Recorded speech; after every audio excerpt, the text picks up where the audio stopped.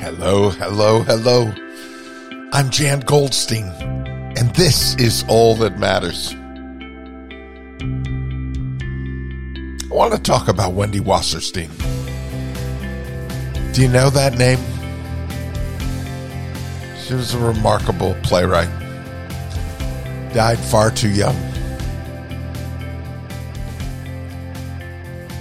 She said, "Don't live down to expectations. Go out there and do something remarkable." I think each and every one of us wants to do something remarkable. We may not need the whole world to notice it, but we need to notice it. Because each of us has within us the gift and the talent to do something remarkable. It's part of the purposeful, driven life. It's part of the way we evaluate our purpose, our goal, our accomplishment. It is that which gives us satisfaction when we use all of ourselves to make a difference. When we can make a change, whether we're the only one who notices or others do. When we can make a contribution only we can make. And that indeed is what Stephen Covey means when he says, "Be patient with yourself. Self-growth is tender. It's holy ground. There's no greater investment. Invest in yourself," is what Wasserstein really did.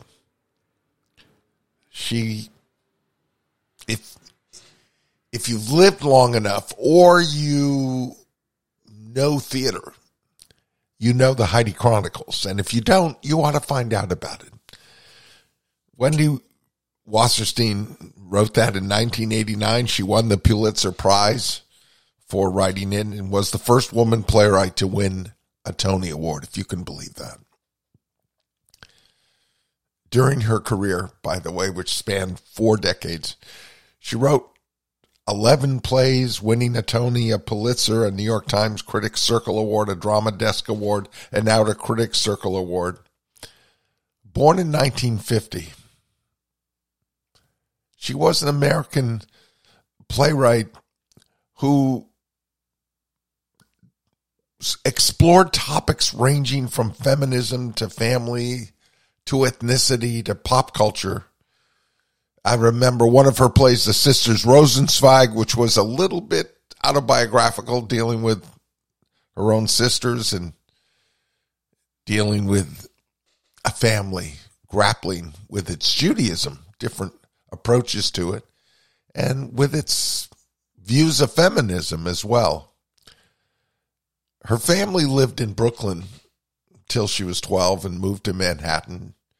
She graduated from Mount Holyoke with a degree in history in 1971 and then studied creative writing at City College. She later earned a master's degree in fine arts from the Yale School of Drama. That's where she studied playwriting. And her first play, Any Woman Can't, appeared as a small off-Broadway production in 1973. But it established Wasserstein as an important and popular playwright, especially when it turned into Uncommon Women and Others, featuring Glenn Close and Swoosie Kurtz. Meryl Streep later appeared in a televised PBS version of the play. But it was the Wendy Chronicles, produced on Broadway, a production I saw that received the Tony and the Pulitzer. And even though she wrote primarily for theater, she also wrote for television and film. And she had a group of books. I remember one back in 2001 called Chick's a Goddess, or How I Spent My 40s. But she wrote a series of books, and later her latest play, Third, was staged at Lincoln Center. And the interesting thing is, she never got married. She was always in some way involved with the way her mother saw her and her mother's story. But she did go on to have her own child. She was obsessed with having that child, which she had late in her 40s, Lucy Jane, for whom I think she would say she left this legacy of theater. This is her 18th yahrzeit, her 18th anniversary of her death. And it is a worthy time to think about life. 18 in Judaism is spelled by the letters Chet and Yud, which spell Chai, which means life.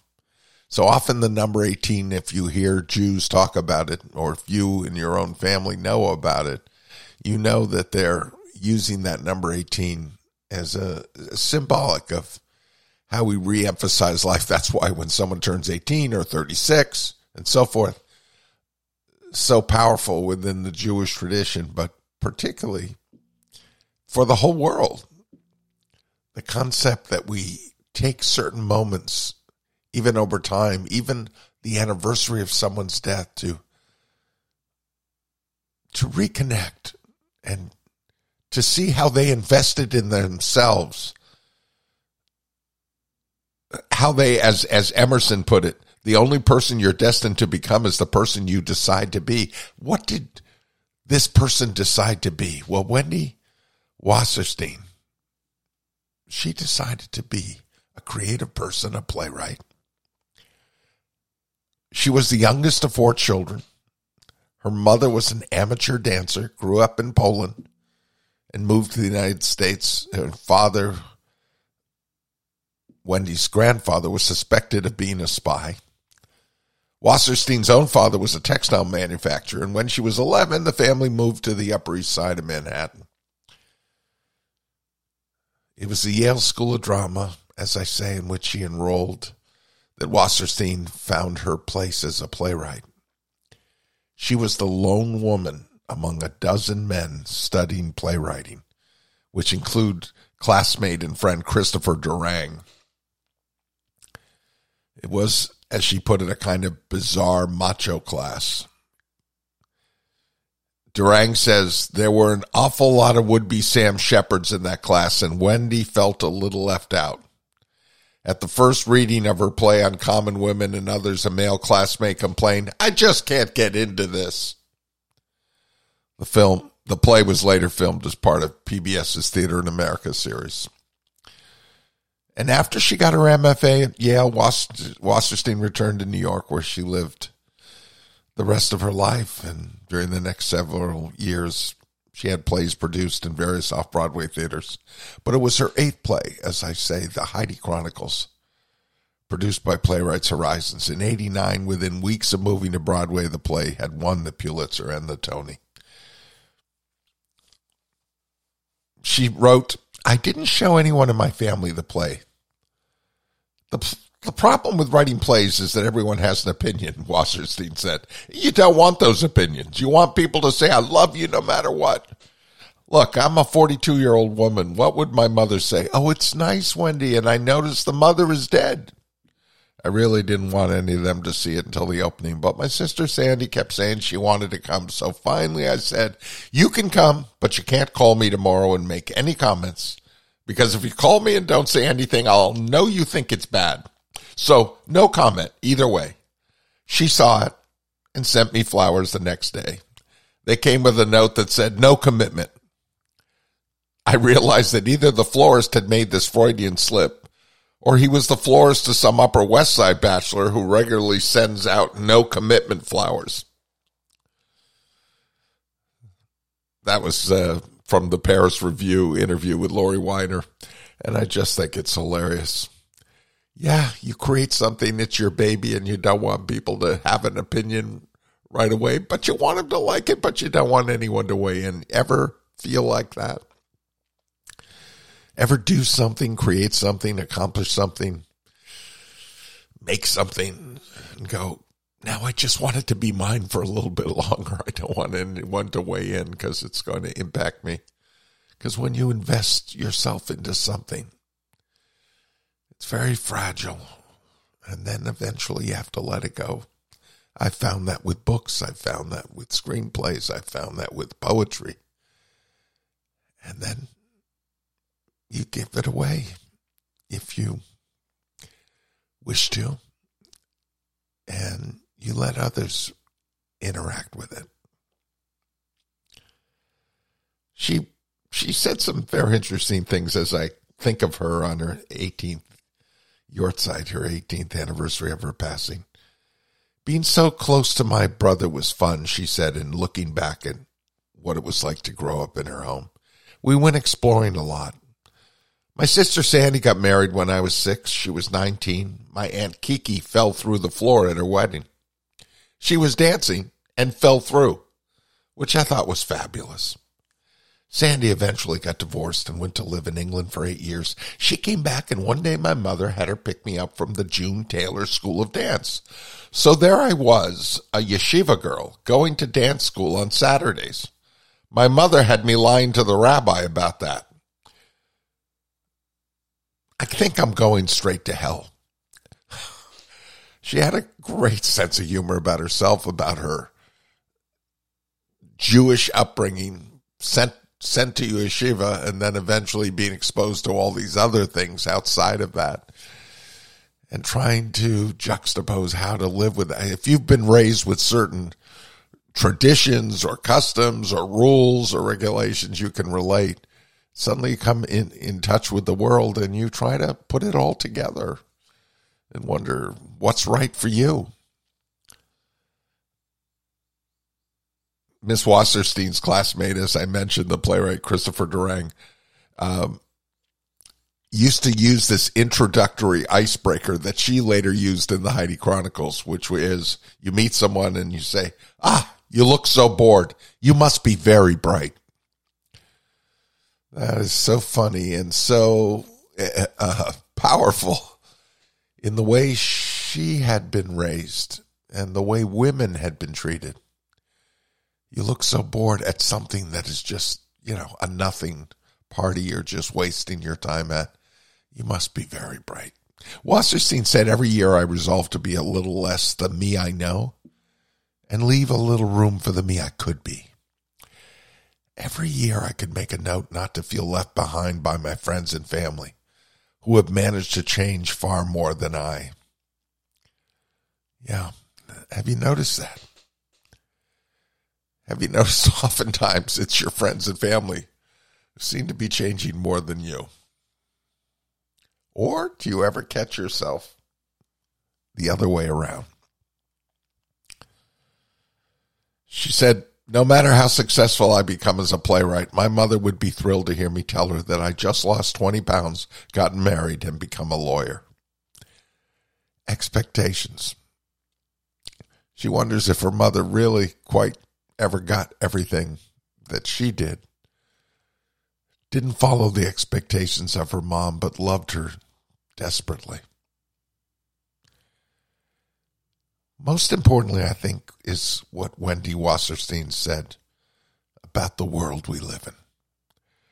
Our lives are not totally random, she said. We make commitments. We cause things to happen. And that, to me, is the gift of Wendy Wasserstein. She made things happen. She wrote her plays. She wanted to give birth, and by God she did. It put her through an awful lot, as many women know, and many men as well, who love them. She went through a lot. She brought this daughter into the world, and later that daughter would be raised by her brother, and later the rest of the family. Because Wasserstein died in 2006, having gone through 56 years and having given the world a new way of looking, a new way perhaps of seeing women, a new way of expressing dreams, holding to one's own, and yet investing in oneself, knowing that there is a gift only we can give.